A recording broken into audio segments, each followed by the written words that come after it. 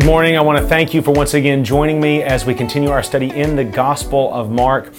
This morning we're going to be reading chapters 8, 9, and 10. And this is going to finish up the first act of the Gospel of Mark, and it's going to encompass all of the second act of the Gospel of Mark before we start the third act tomorrow. I will remind you how Mark has laid out his Gospel. The first act is chapters 1 through 8, the middle of chapter 8, as we'll see today.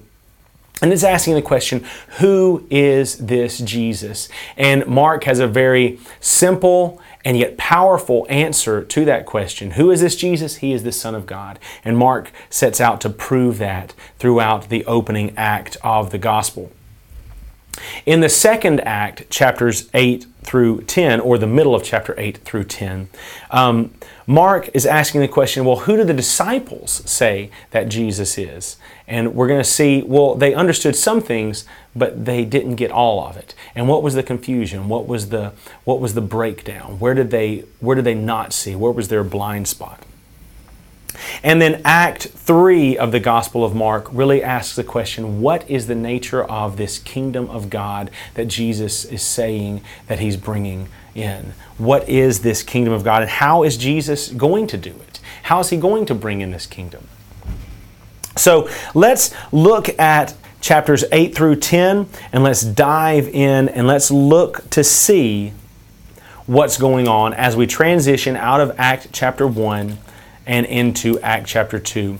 We finish up Act 1 in the beginning part of verse 8. We see Jesus feeding the 4,000. We see the Pharisees demand a sign.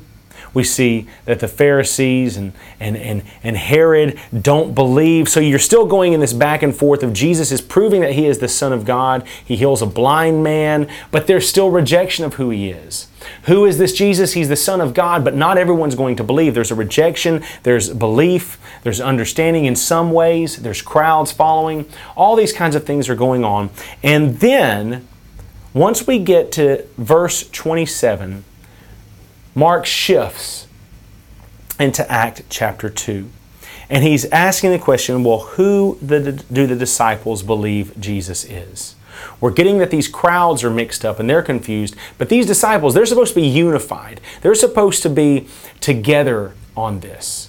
So who do they say that Jesus is? Let me just read to you verses 27 through 33. Or let me through verse 30. It says, "And Jesus went on with His disciples to the villages of Caesarea Philippi. And on the way He asked His disciples, 'Who do people say that I am?'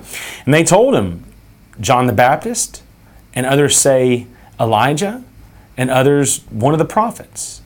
So you see, there was confusion from the crowd and from the people about who Jesus was. They knew He was someone important, but they didn't know.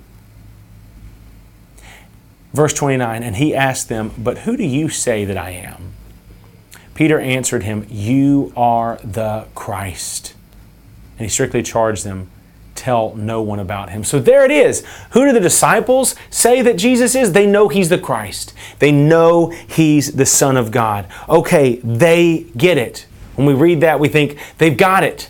They believe in Him. They know who He is. But if we continue on into verses 31, 32, and 33, we're going to see that even though they get the case that Mark has been laying down for us all throughout his gospel, they still are missing a crucial understanding.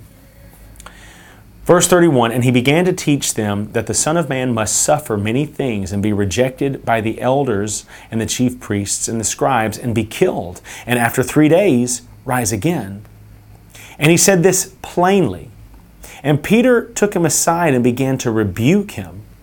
But turning and seeing His disciples, He rebuked Peter and said, 'Get behind me, Satan, for you are not setting your mind on the things of God, but on the things of man.'" We see that the disciples understood who Jesus was. They believed in Him, but they had a misunderstanding about His kingdom.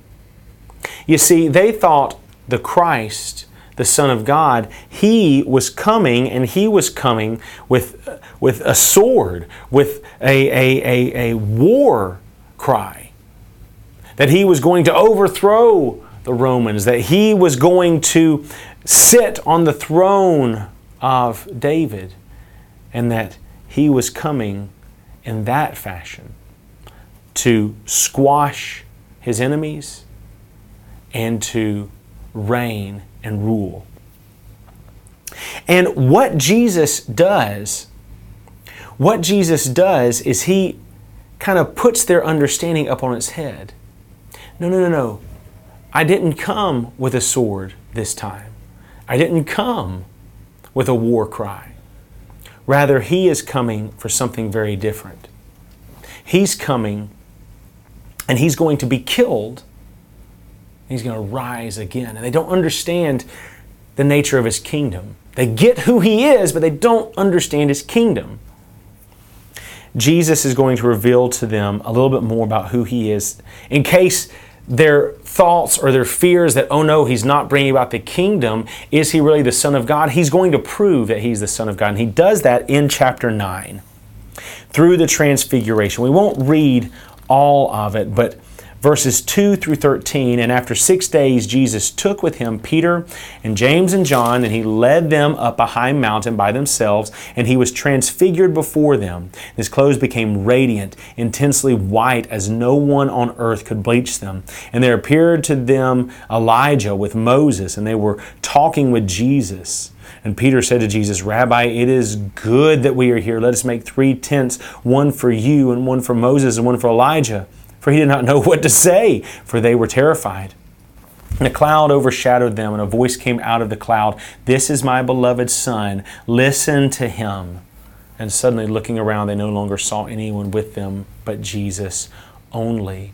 Again, Mark wants to impress upon the reader that even though Jesus is coming in a kingdom that the disciples didn't see coming, and even though He's coming in a way that is humble and that is going to die and suffer and that He's going to rise again, He is the Son of God. It's been confirmed at His baptism. It's confirmed by demonic forces. And here it is confirmed by God again. And we see this declaration by God first in the descending of a voice at the baptism. We see it here descending in a cloud and a voice that says, This is my beloved Son. It's going to come up again later on in the Gospel of Mark. There's going to be something that descends in a declaration.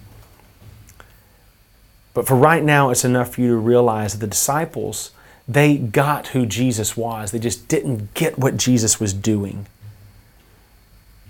All throughout the rest of it, there's mixes of understanding and misunderstanding. The disciples, they don't get it. They don't understand it. They don't recognize that the kingdom of God, for example, in chapter 10, verses 13 through 16, they were bringing their children to Him that He might touch them, and the disciples rebuked them. But when Jesus saw it, He was indignant and said to them, Let the children come to me. Do not hinder them, for to such belongs the kingdom of God. Truly I say to you, whoever does not receive the kingdom of God like a child shall not enter it. He took them in His arms and blessed them, laying His hands on them. They understand who Jesus is. They just don't get the kingdom. As Act 3 starts, we're going to see what is this kingdom and how is Jesus going to bring about the kingdom? What does it look like and how is He going to do it? So I hope you have enjoyed your study this morning. I look forward to seeing you again tomorrow as we continue in the Gospel of Mark.